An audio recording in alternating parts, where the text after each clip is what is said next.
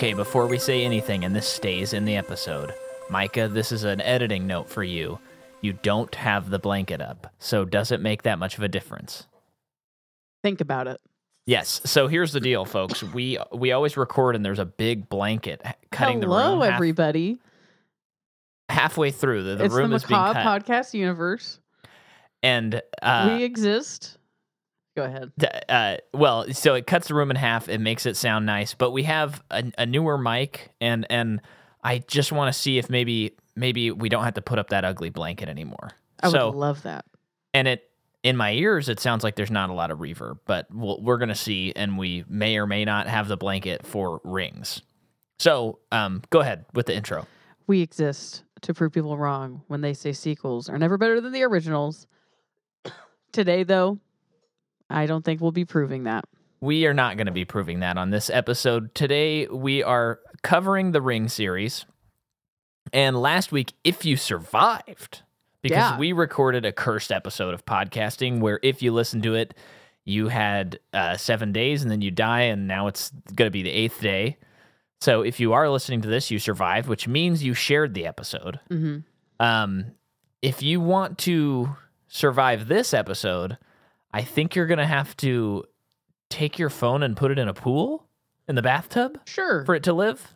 Okay. Kill it and then put it in a bucket of rice. Let your phone battery die listening to this episode, and then you can plug it back in, and it'll be purged of the episode. So here we are, The Ring 2, both of our first experience. Yeah.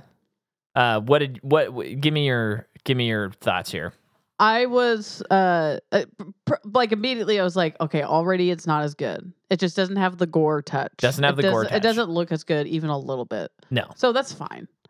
I was pretty on board. I would say for like the first act. I want to say it's the first act.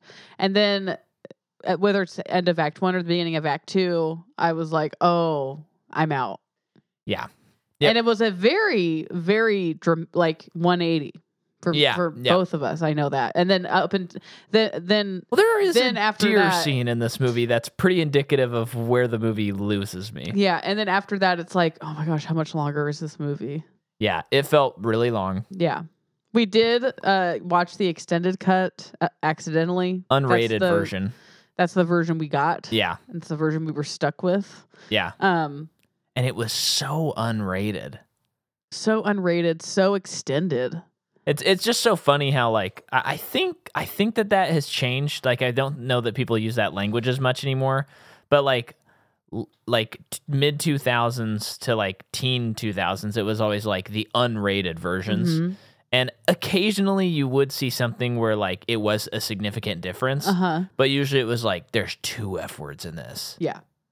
Or in the case of this boobs. movie, I don't think there's anything that would have caused it to be rated R that we see. No. This movie is very not scary. No. But there's a lot of interesting stuff to talk about with this movie. So I didn't like this movie. I don't think it's a good movie. I don't think it's a good sequel. But I did kind of. There was something weirdly nostalgic about it. Mm-hmm. On like we just tried to make a sequel to a movie. Gilmore, get out of there. He's eating my crumbs. It's fine. Oh, he's eating your crumbs. Okay. Good boy. Gilmore's back in the studio. He's taken a couple of breaks from the last few, but he's back. I don't think he actually has. Yeah, but we can't see him very well. Yeah. So there's just something about like they used to just make sequels and they didn't like overthink them as much. Yeah. Like they didn't treat them with reverence necessarily. And I think now anytime a sequel's made, it's always very much like, well, we have to make sure the fan base is happy. And we have to make sure they're just making a carbon copy of the first one. Yeah. A lot of the time. Yeah. Or they're just like treating things with like such dignity and respect that don't need to be. Yeah. And so it was kind of nice watching a sequel that was like, we just made a sequel 3 years later. Yeah. So I kind of like that and about I like the premise. I just don't like what they did with it. Yes, I'm with you on that. Yeah. How was this movie made? Yeah, so there wasn't much to find, but here's what I find interesting. For those little refresher, there are a series of books that this is based on. So the second book, and there are 6 novels, and the second novel is called Spiral. And it's not Spiral from the Book of Saw. It's Spiral. And how come they haven't brought that to print? Saw. Well, you know that's the name of one of the movies I just said? Yes, I know. Oh, okay, how come they haven't brought that? I bet they have. I bet there's comics. That's my guess. Yeah, wouldn't want to read those. Icky. So here we go. We have the direct. Well, so you have the Ring 2 book is called Spiral. So starring Chris Rock, I know. So Hideo Nakata is the director of the first Ring movie. Yep. And then someone else makes Spiral. And then a few years later, they just make Ring 2 in Japan. Without him. And they just, no, Hideo Nakata makes Ring 2 and just disregards Spiral because it was so, like, people did not like it. Oh, that's interesting. And they just call it Ring 2. Oh. So the third movie in the Japanese series is called Ring 2. Oh. So is this that movie? Well, okay, we're getting there. So then they're getting ready to make this movie, and they have this other director. What is his name? Director Noam Muro, who directed 300, Rise of an Empire, and Watership Down. He was going to direct this movie, and then he left the project. Okay. And so they hired Hideo Nakata, who is the director of Ring and Ring 2 in Japan, technically Ring 3. So now he's making the Ring 2 in America, which I don't know if that specific set of circumstances been able to do that before. If anyone's been given the chance to make so the weird. Same movie, yeah, twice, and to make a movie in a different country, different language, yeah, different language. So he makes the movie. I read about Ring 2. Okay, it sounds pretty way different. Oh, okay. It sounds like these are just 2 separate movies, basically. Interesting. Yeah. Why wouldn't he just copy and paste? Well, because this movie himself a lot of time. Written by Aaron Kruger, who wrote the last movie, but I think the last movie was a bit of an adaptation, and I think this movie he just wrote this movie. Oh, Aaron, come on, guy. Yeah. But yeah, I mean that's kind of interesting. That's like a good. That'd be a good like trivia question at like a trivia bar night or something. Yeah. We got to get into that someday. Yeah, one of these days. Yeah. With the baby and all that. Yeah, maybe not anytime soon. Yeah. But a movie trivia place, that'd be awesome. We still need to see Iron Claw. That's true. As of the time this recording comes out, hopefully we've seen it. Yeah. The cinematography is by Gabriel Beristain, who did Blade 2, so we talked about him recently. The music is by, oh my gosh, My Freaking. Oh my gosh, My Freaking. I've never heard of them before. Yeah. It's a music artist? No, I'm just annoyed because Apple like kept auto-correcting these names, so they're not American names, and so now I can't find them because it auto-corrected. This name is Henning Lohner, and that sounds made up. Well, he's German, but Henning was changed to Hanging Lohner. That sounds like a double entendre there. It does. But Henning Lohner, he is a member of Hans Zimmer's music cooperative Remote Control Productions. So I'm sure he's worked on a lot of scores with him. Cool. And then Martin Tillman also is on the score of this, and he's a cellist, and he's done a lot of cello work for a lot of scores. And I think he has even a solo career that's also been used in movies. Oh, okay. So good for him. Yeah, and I think I saw he played cello on The Dark Knight, which means he's probably the Joker theme guy who does the like sound. Oh, cool. I would imagine that's him that's playing it. Cool. So, those are the people who made it. The movie comes out March 18th, 2005. It has a $50 million budget. Do you think it's so fun? Because like you've seen like behind the scenes of a score being written / performed and recorded, and the movie's playing. Oh, and yeah. people are playing to it. Does that not sound like one of the most thrilling things? I mean, I'm sure I know it's hard. I know it's hard. It's not like all easy and stuff, but it sounds fun. As a musician, I would do it in a heartbeat. Yeah. Absolutely. And I would practice like crazy. I I have heard and get the impression that, like, say you're at John Williams' score and he's conducting you for Star Wars or something, or someone else is conducting his score, whatever. It's like, hey, the first trumpet made a mistake on that. Yeah. And then it's like, let's do it one more time. And it's like, you made a mistake again. Please leave. I think it's that kind of environment. It's really, I think. Let's just look at this as a utopian society where it's all these are people who are like, graduates from like Juilliard and Berkeley and stuff like that. So they're not making those mistakes. But like for me, I would be so daunted to go to a classical set. Yeah. I mean, I would be daunted to either. But like if Hans Zimmer called me, I've seen footage of him working with people, and it seems more like my experience in the studio where it's like, hey, play some guitar licks and let's see what happens. And it's like, okay, cool. But Hans Zimmer's doesn't he do scores while they're filming? Hans? Yeah. Not necessarily. Hasn't he done that before? Probably. Isn't there like a movie where... Didn't that happen with Oppenheimer? Well, he didn't do the score for Oppenheimer. That was Ludwig. That was Ludwig. Yeah. Okay, I feel like lately maybe we covered a movie and maybe it probably wasn't him. We're like... you're talking about the girl with the dragon tattoo. Oh, that's what it is. Trent Reznor and Atticus Ross. They were writing music and sending it to David Fincher as he was filming. And that's not common. That's an uncommon, yes. They shoot and then they get the stuff. Yeah, they'd usually like start working like the same time like visual effects people are working and all that stuff. Yeah. So okay. Actually, sometimes I think it's even later because there's like sometimes where they get into this thing where there's all this temp music. Oh, right. Meaning temporary music. That sets the mood. This is kind of what we're going for. Yeah, and there's a lot of composers who really hate that because then it's them in a box. Well, it's like you're watching the scene over and over, editing it, and then you become used to that temp music, and then directors like basically they're like, we just want you to make this, but make it so we don't have to pay that person. So like. I know a lot of like Marvel movies had that problem at the beginning, and a lot of studio movies do that. But but Hans would be fun to work with. Sounds fun. Yeah, sounds like it would be fun.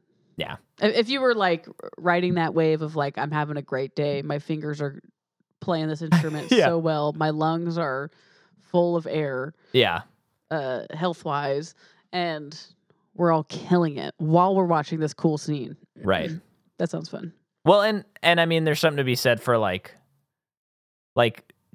if you're on an orchestra for a film score, like you got there. Yeah. You know what I mean? Like I don't think you're just gonna show up and have like I couldn't just get that gig. I would have to have like. I'm not saying you, Micah. I'm saying you Stead. No, I know that. I just mean like I painted a picture of like a really brutal world, but it's like the same thing as like an NBA player is expected to make basketball shots. Do you think that if you were if you were down on the court with all of them guys just playing, it would be so fun? Yeah, if I got there. Don't you? It just seems like it would be really fun. Okay. This movie has a $50 million budget. It makes 75.9 in the US and 161.9 worldwide. I got the breakdown on the unrated. What is extended? Because Jordan and I throughout this movie were trying to guess what was and wasn't extended. Yeah, you thought that deer scene was completely extended, like the whole thing. And I thought so. No, yeah. There's no way. Because it was so unfinished looking. I know it's 2005, and it was also like it just had that sheen of like, yeah, this was like recently edited and we just put this in for the unrated, It had that vibe. So in the unrated DVD release, we have extra scenes, conversations with Rachel's neighbor, new neighbor, and neighborhood gossip, numerous editions in which Max shows a romantic interest in Rachel, more scenes with Samara prior to her possession of Aiden, including one in which she is shown to enter him in the restroom at the local fair, and an extended opening scene. However, the scene in the theatrical cut in which Aiden first encounters a deer while wandering the local fair prior to the deer attack has been removed from this version. So we didn't get that scene. Sorry, who got attacked? What? There's a scene at the fair where he sees a deer, and that scene's not in the unrated. And then the scene when the power went out was changed with a scene of the lights in Aiden's room going on and off, as well as the oven downstairs catching fire. Also, some musical cues were changed, as when Samara leaps out of the well in the opening scene. So that's the difference. Okay. Who do we have for actors? Simon Baker plays Max Rourke. And he is, of course, CBS's The Mentalist. Is that CBS? Is it? Please tell me. It's not on the poster, so I don't know immediately. I will look it up while you go, because this is important to me. We've had a little bit of a Simon Baker. The Devil Wears Prada, The Land of the Dead. What is that? Land of the Dead. I mean, it's a zombie movie. But is that Romero? Oh yeah, it is. Yeah. Margin Call, Limbo, Blaze, yada yada yada. Okay. Elizabeth Perkins plays the Doctor. CBS. She is CBS. Nice job. She was in the most recent season of After Party. She's also in Big. Yep. She's in Weeds, Sharp Objects, This Is Us, The Morning Show. Oh, wow. So on and so forth. Then Gary Cole was a surprise. It was fun seeing him. Can we pause for a second? What? Do you have any temperature on whether The Morning Show is a good show or not? Because the things I hear about that show, it sounds like it's like a hilariously bad show. And then sometimes you'll hear someone say, like, it's great. I don't personally know anyone who watches it. Yeah. That's why I think I've never gotten an actual take on the show. Yeah. It sounds, I don't know. I don't know. Yeah. I've heard very varying different things about it that are like wildly different. Yeah. So it's me like, too. I have no idea and what usually the show it's is from like. Comedians' mouths. So I don't know. Gary Cole, though, he's the dad in Talladega Nights. He's Reese Bobby. He's also in Dodgeball. Veep. Yeah. Office Space. 1 Hour Photo. Yes. Family Guy. Big Mouth. NCIS. I mean, he is like character actor extraordinaire. He's great. When we saw him, we were like, we have to memorize this guy's name because we see him all the time, and it's always like, that guy. He's so funny in Talladega Nights. Okay. I'm just remembering who this one person is who I was trying to remember while we were watching the movie. Not this person. Ryan Merriman, who plays Jake, the kid at the beginning. Yes. Who is he? Oh, he seems like such a Final Destination 3 guy. Is that what he's in? Yeah. Okay. He's also in something called The Pretender. Okay. What a bad poster. And Taken, but not that Taken. Oh. This looks like a alien abduction Taken. Oh, okay. Out of Exile. He's in a lot of not good stuff. I thought he was perfectly cast for I thought so too. movie. He was great. Yeah. Emily Van Camp, who is the girl. She is Sharon Carter in Marvel. She is Peggy Carter's granddaughter. Oh, the one that... Right? Is that granddaughter? Yes. Okay. And yes. In one of the movies, her and Captain America have a fling, and I'm like, I'm erasing that from my memory. Yeah. And I think everyone else did too. They required us to do so. She's also in Revenge, Miranda's Victim. Who knows who that is? The Resident, What If? Well, yeah. And other stuff. Okay. She did look familiar now that you mention it. Wow. Okay. And I think that about does it. Really? So we're already in the plot of this movie. Yeah. Should we go? Let's go as long as we can. Okay. So the movie begins, and I really liked the beginning of this movie. And I have a lot of reasons for why, but go ahead. Go ahead. No, you were... Please. No, please, you Sir, go. Please. Please, take my No, wife. I really want you to go. Oh, okay. So the movie starts out, and again, kind of like the first movie, it almost is like a Scream-esque thing where you're like, oh, this is like so typical for a horror movie to start like this. Mm-hmm. You know, you have these two lovebirds from high school, and they go back, and he's being so weird. He keeps looking at the clock, and she's like, oh, but my parents are gonna... Your parents aren't coming home, right? And he's like, no. And he just keeps looking at the clock, and he's like, hey, have you ever seen a movie that it was so scary you had to show somebody? And it's almost like, what is happening? Like, what are we doing here? Mm-hmm. This is getting into bad territory. And then he's like, just watch this tape. It's like awesome. It's so crazy. My friend showed it to me. You got to watch it. Mm-hmm. And then I do have a question about this, but okay. keep going. So he hands her the tape. She has to put it in. Yeah, and he's like, just watch it, just watch it. Then he goes into the other room, and then he's just sweating bullets. And then he's looking at the time, and you're like, oh my gosh, he watched the tape 7 days ago, and he has to get her to watch it.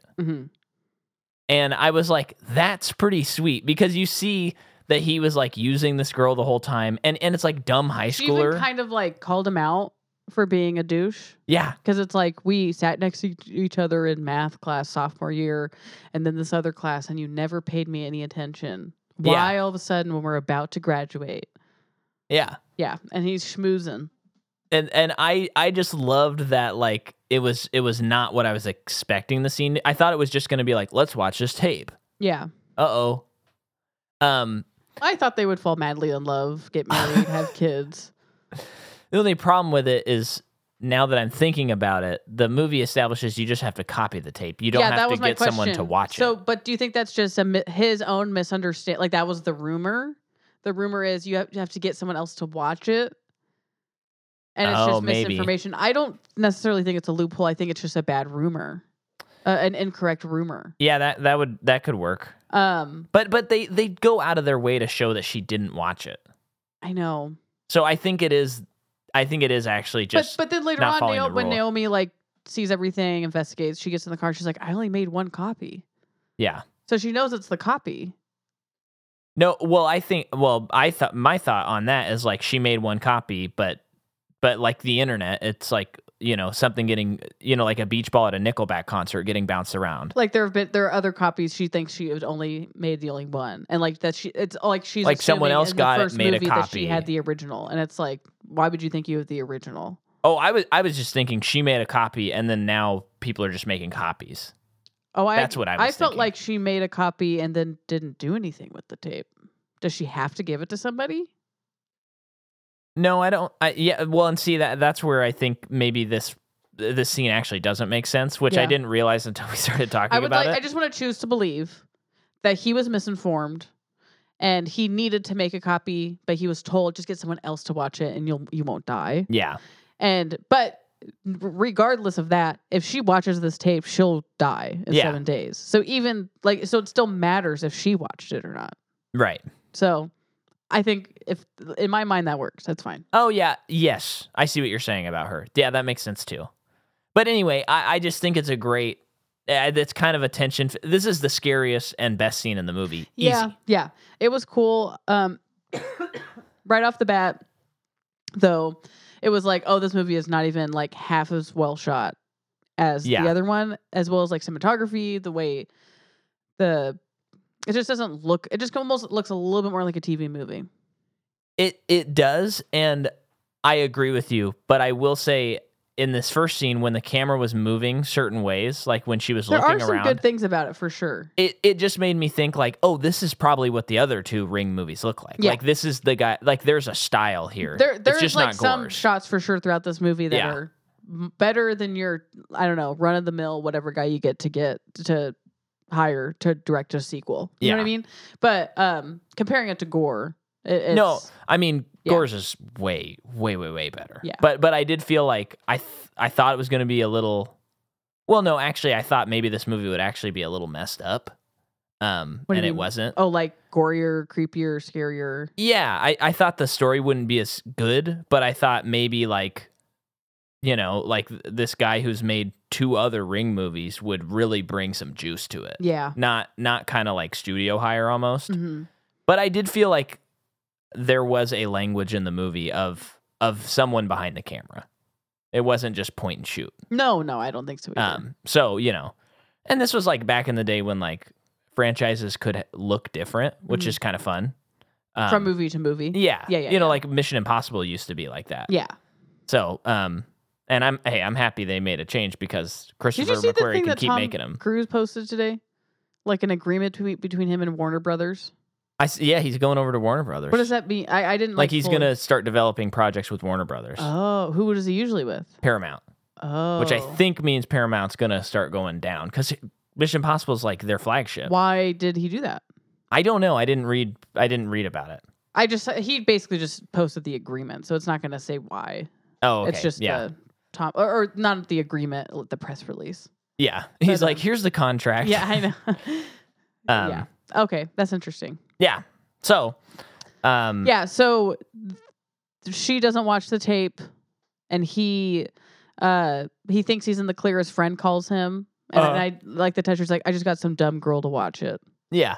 And then the water starts coming in to the room that he's in. He goes out into the living room, sees that she's not watching it, which to him, means that it's not going to work because she's not watching it.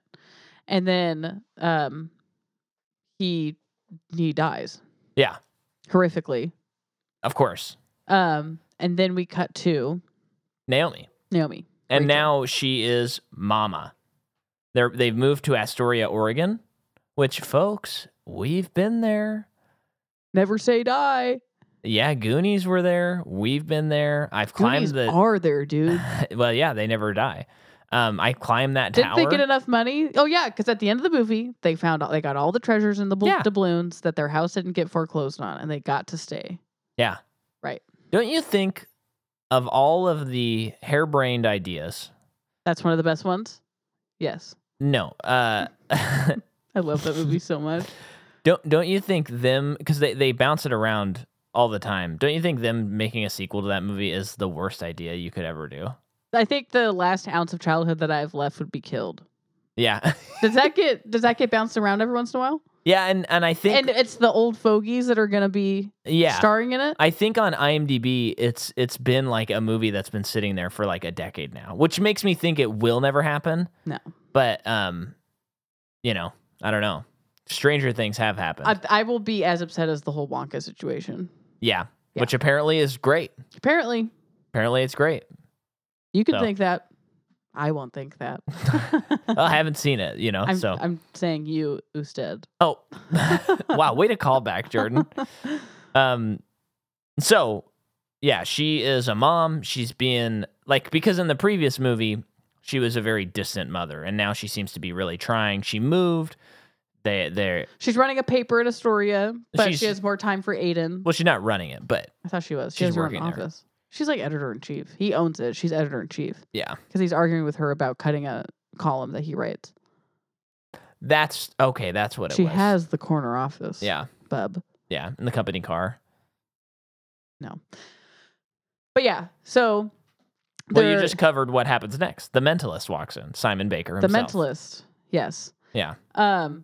So the Mentalist walks in, and sexual tension is at an all-time high. And they're arguing about her cutting one of his column from his paper, and yada yada yada. Goes home. Aiden's there. He's getting into photography, and it's like, wow, I wonder if this will come back later in the movie. And you see that they're really trying to establish an idyllic life together.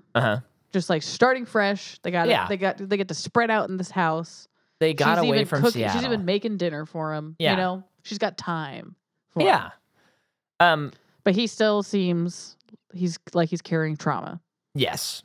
I know you're probably not gonna like that I'm doing this divergent here, but I just want to tell you what the plot of The Mentalist is. Which, I'm interested. Isn't he probably really good at not power of suggestion, but he's good at guessing things. He'll walk into he's kind of like a Sherlock type, where he walks into a crime scene. No. It doesn't start with crime scenes. There's an ongoing thing happening, and they're like, let's get The Mentalist, and he talks to a suspect or something. And he has a 2-second conversation with them, and he's like, that's what it is. So I'm just going to read this little 2-paragraph summary by a fan. And also, I think, and Jack O'Hara, you got to text me. I think Jack O'Hara was a huge fan of this show. I'm pretty sure. But it is... Patrick Jane is a crime consultant with the California Bureau of Investigation. He has a particular gift for astute observation and reading people, honed through years of being a faux psychic. His gift makes him brilliant at solving murders, which is why the CBI have him around. However, his motive for taking on the role is purely one of revenge. Find and kill the man who killed his wife and daughter, Red John. I mean, that's a killer premise. You have to give it to him. It is a good premise. It's killer. And you got the whole dead wife thing. I mean, that's like crucial for any cop bread and thing. butter, man. It's always dead wives. Do you think they figured it out in the Monk movie?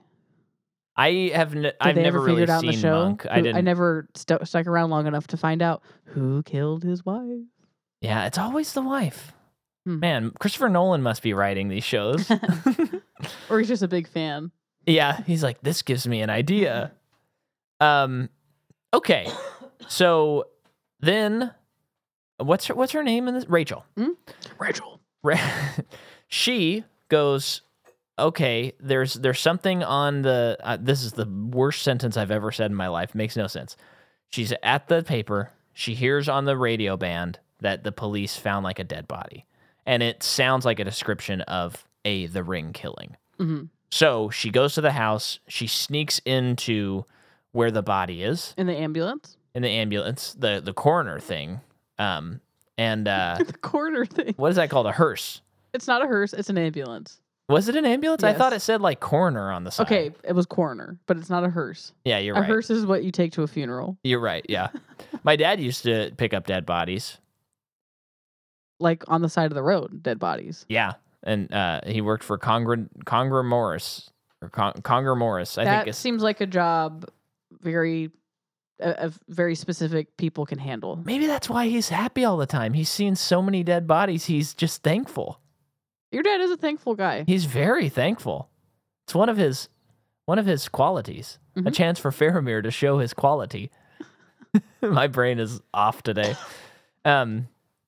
So she goes in and unzips the bag and sees his horrific, messed up face. Yeah. So all of this, I'm like, okay, this is pretty cool. This is pretty cool. Yeah, confirms to her what happened. How is this happening? Gets back in her car. Yeah. And is like, I only made one copy. Goes and burns it.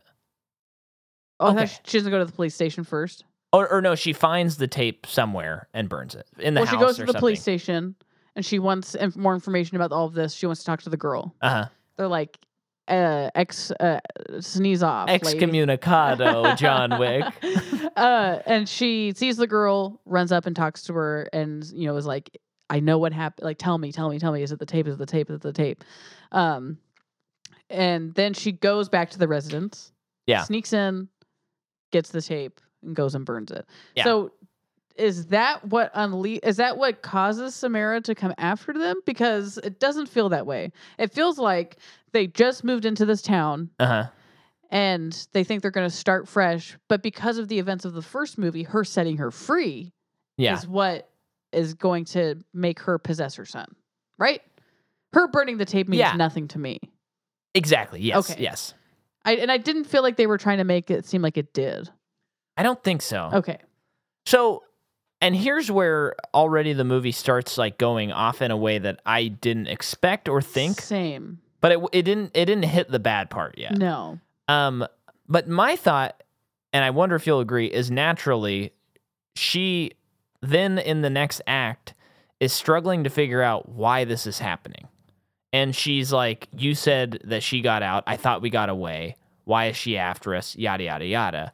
And then she goes throughout this time and finds out more about Samara's life before the Morgans. Yeah.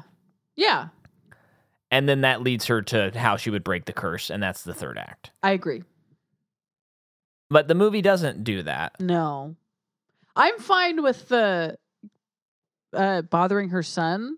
Sure, yeah. Stuff, because it gives her even a stronger conviction to figure it out. It provides stakes. Uh-huh. I'm fine with that. I just think like how some of it was done, I just didn't care for. Yeah. I don't really have any ideas on how to make it different.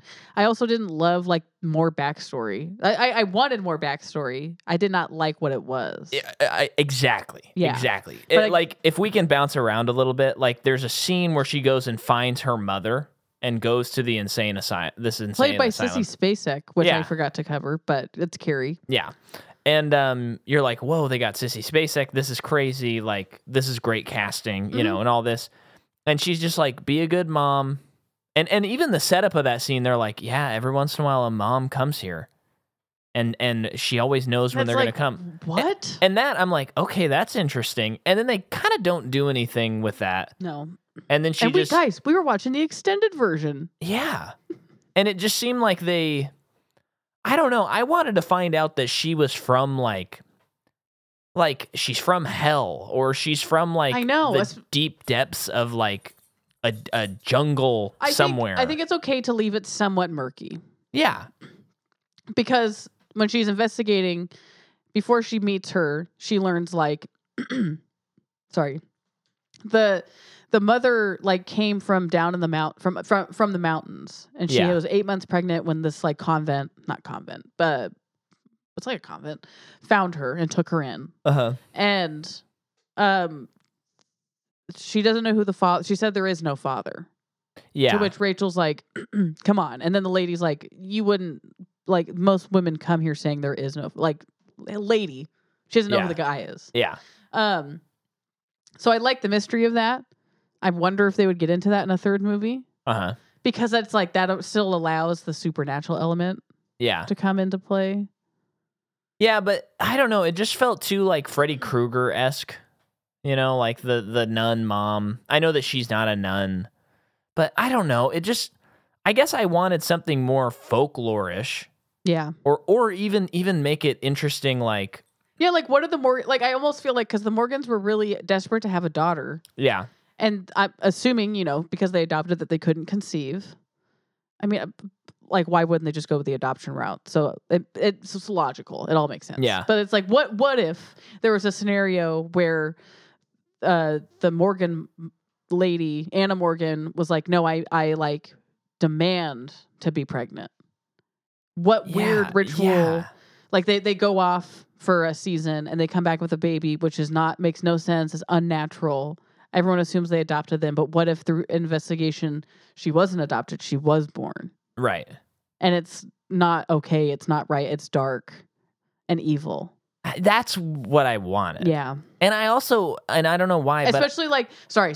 Yeah. But like what adds to the little girl being evil is the dad never wanted her. So she has like a lack of love. Yeah. In her life.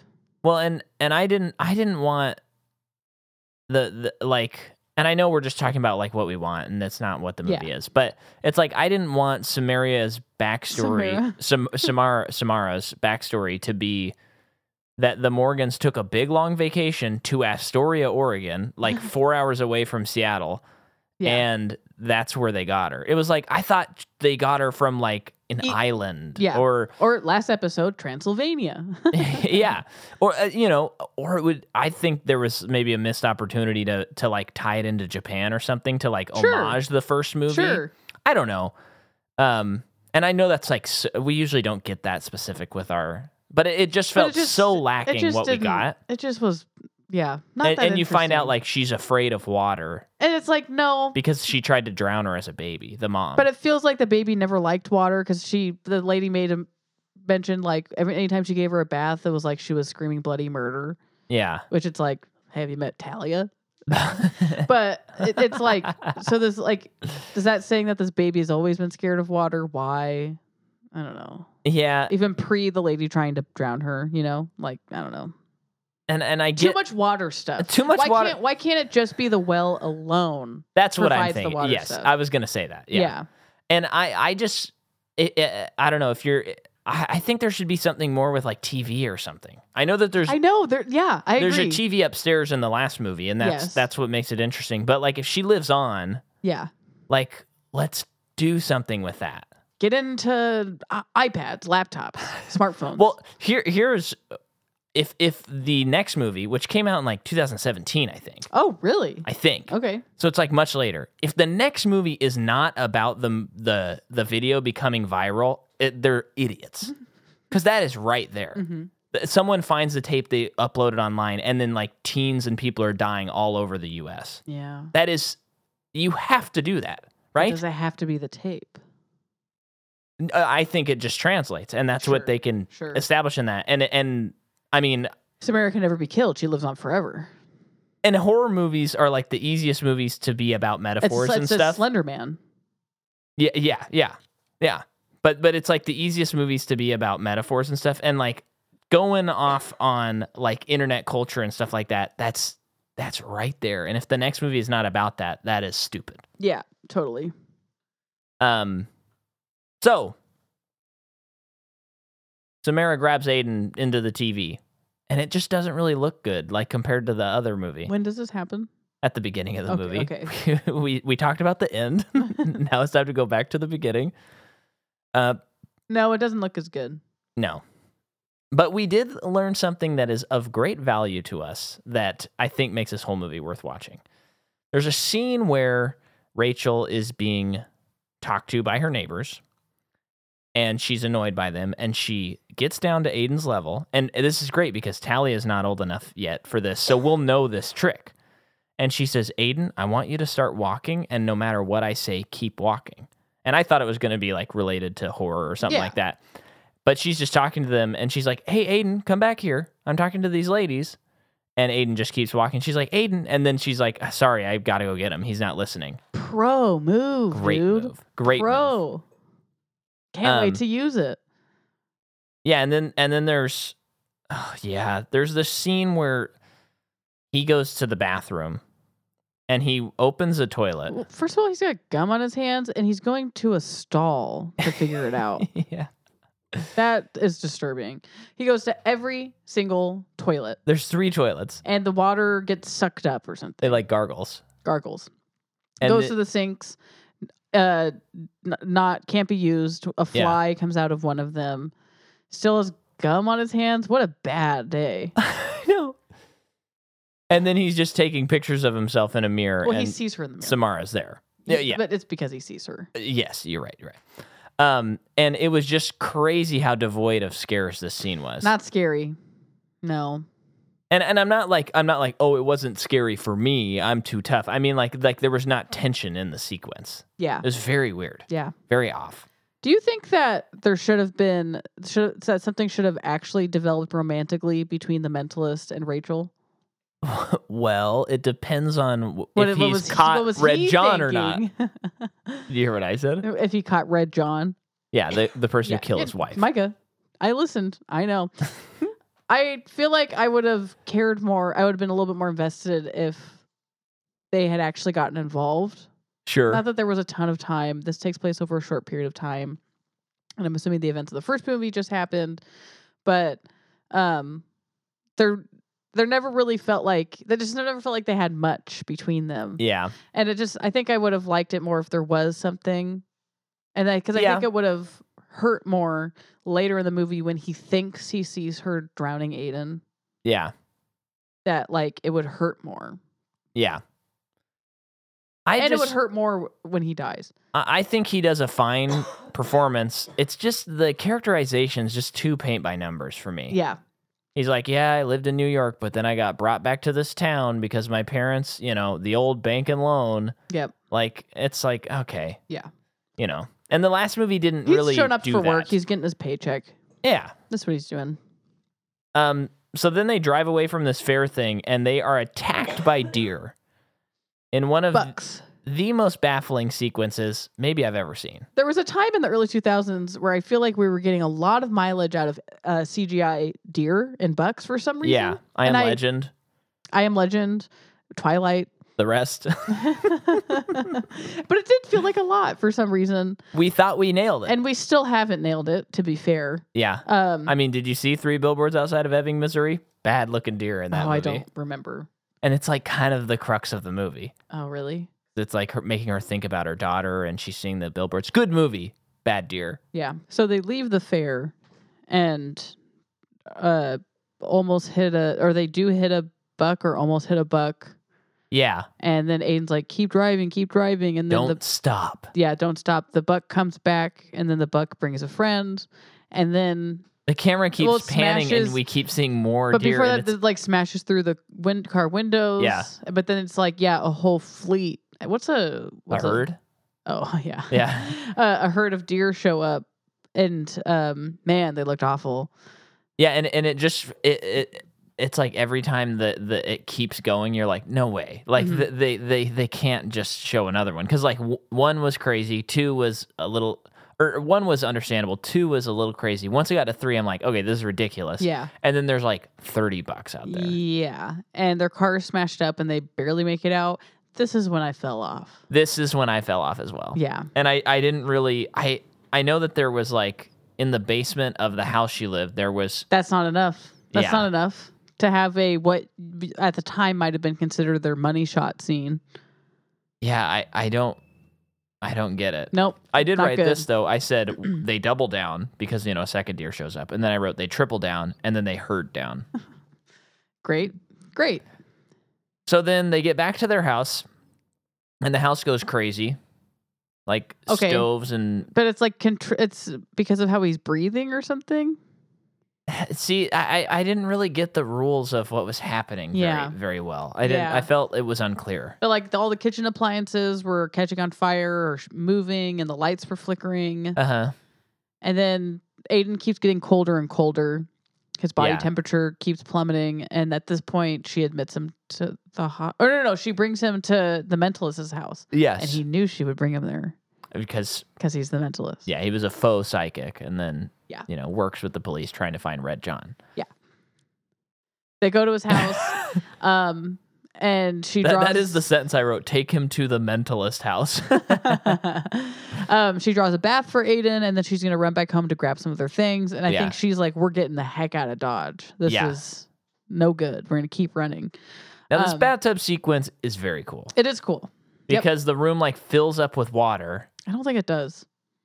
It's just in the ceiling. Well, it's like it's not a Shape of Water situation. No, it's Simon Baker, aka the Mentalist. He's standing outside of this door that's been closed, knocking, saying, "Red John, Red John." Yeah, and the water is seeping through beneath, and then Naomi Watts shows up, and it starts coming through the keyhole. Yep.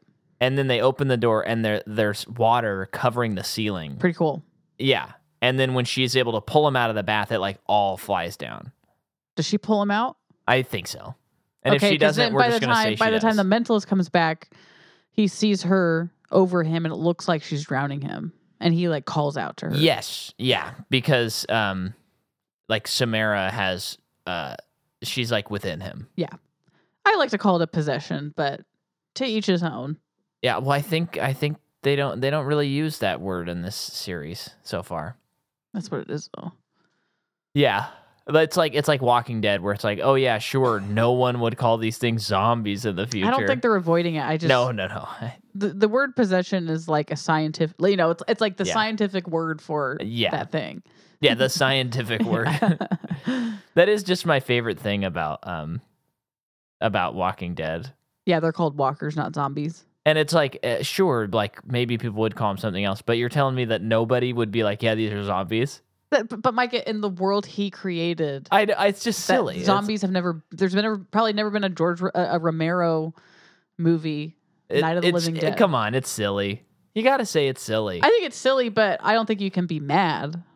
I don't think I said it was. I was mad. You seem pretty mad. I said it's silly. No, are you kidding me? You've gotten worked up over that so many times. It's dumb, and I'm mad about it. But yeah, So the mentalist is like, we're taking him to the hospital. Yeah. So he makes the right call. He's like, I need to report you to child services. He's the mentalist. He knows. Yeah, you're trying to kill your son. Yeah. Yeah. So and they find out that she had postpartum depression. Yeah. And it was pretty intense. So is this as horror movies go, is this like a metaphor / allegory about how hard it is to raise a child and how sometimes you want to strangle him in the bath? Not done well, if that's what they were going for. I kind of like that angle of the movie. It's interesting. Yeah. I kind of like what the story's trying to say with that stuff. Yeah. It's just not that especially entertaining. Because she shares that with Samara's mom, who also had postpartum depression. Yeah. And they both had kind of similar experiences because of being single mothers and having to figure it out on their own. Right. And the stresses that creates for a mom. But isn't done well. Yeah. Well, and it just almost should have been hit harder. Almost to stick the landing, you almost need her to get possessed by Samara at the end. So it's like she became which she's trying to, destroy.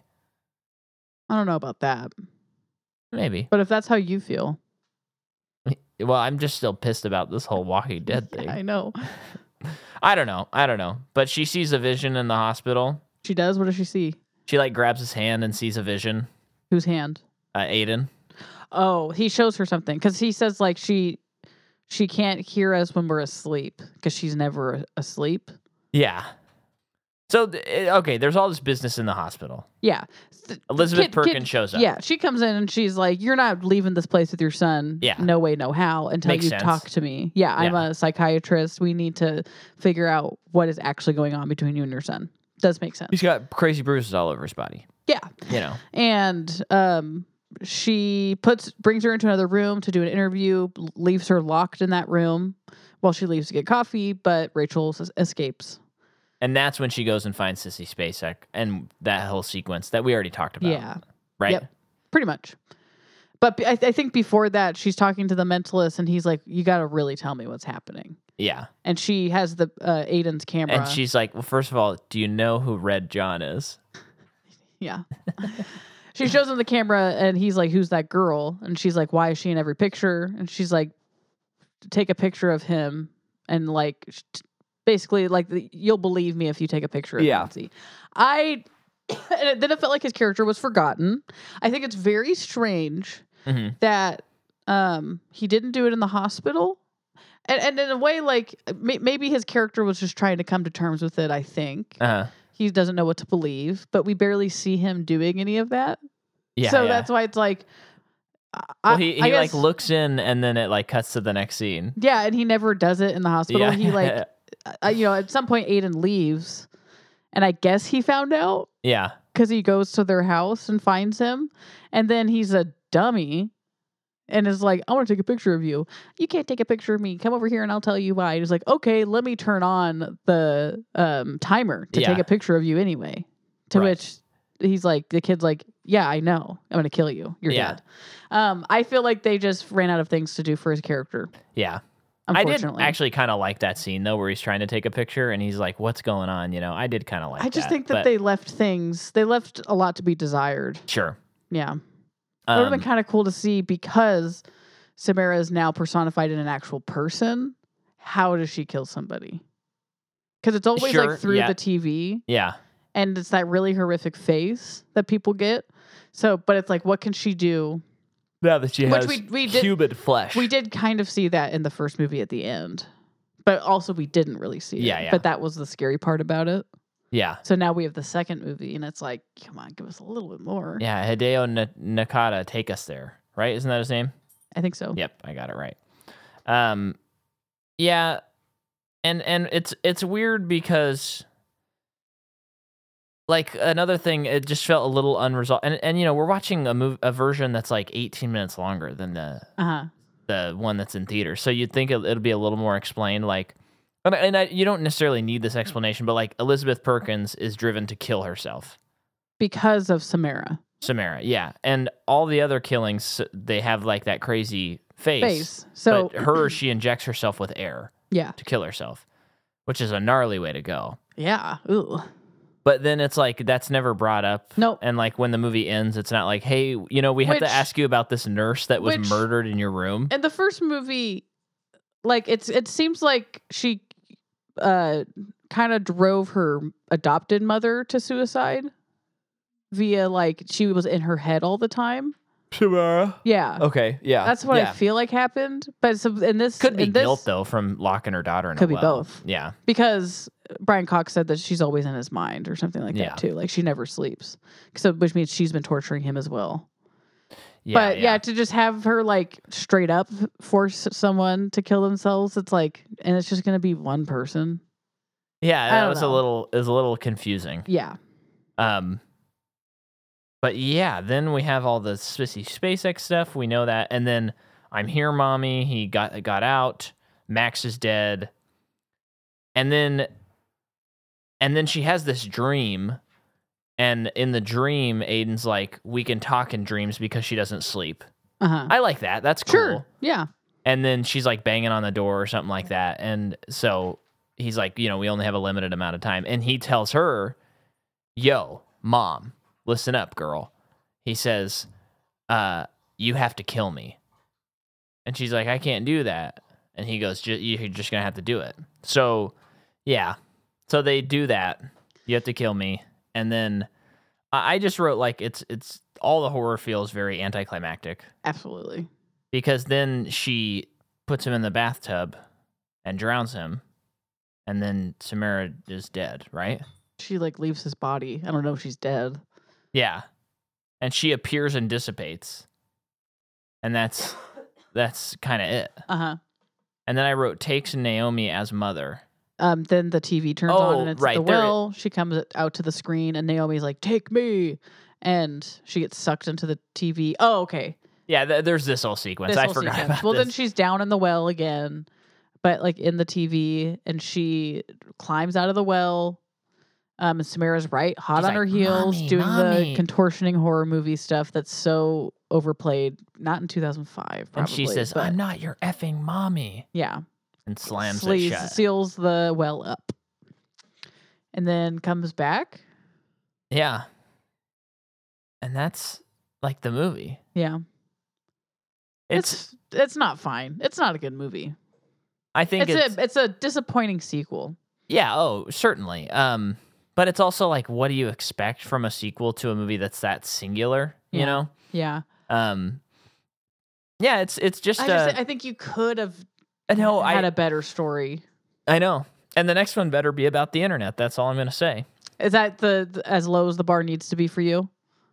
If they clear that bar, then I will give them this. Oh, they did the internet thing is probably what I'll say on the episode. Wow, I'm so, like, riveted. I can't wait to see what happens.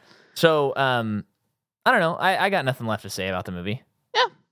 Do you want to tell them about the next series that we're covering? Well, you got to let me guess what it is, because I don't know. First of all, I had to change it today. Don't tell them why. Don't tell them, today. Yeah. Why?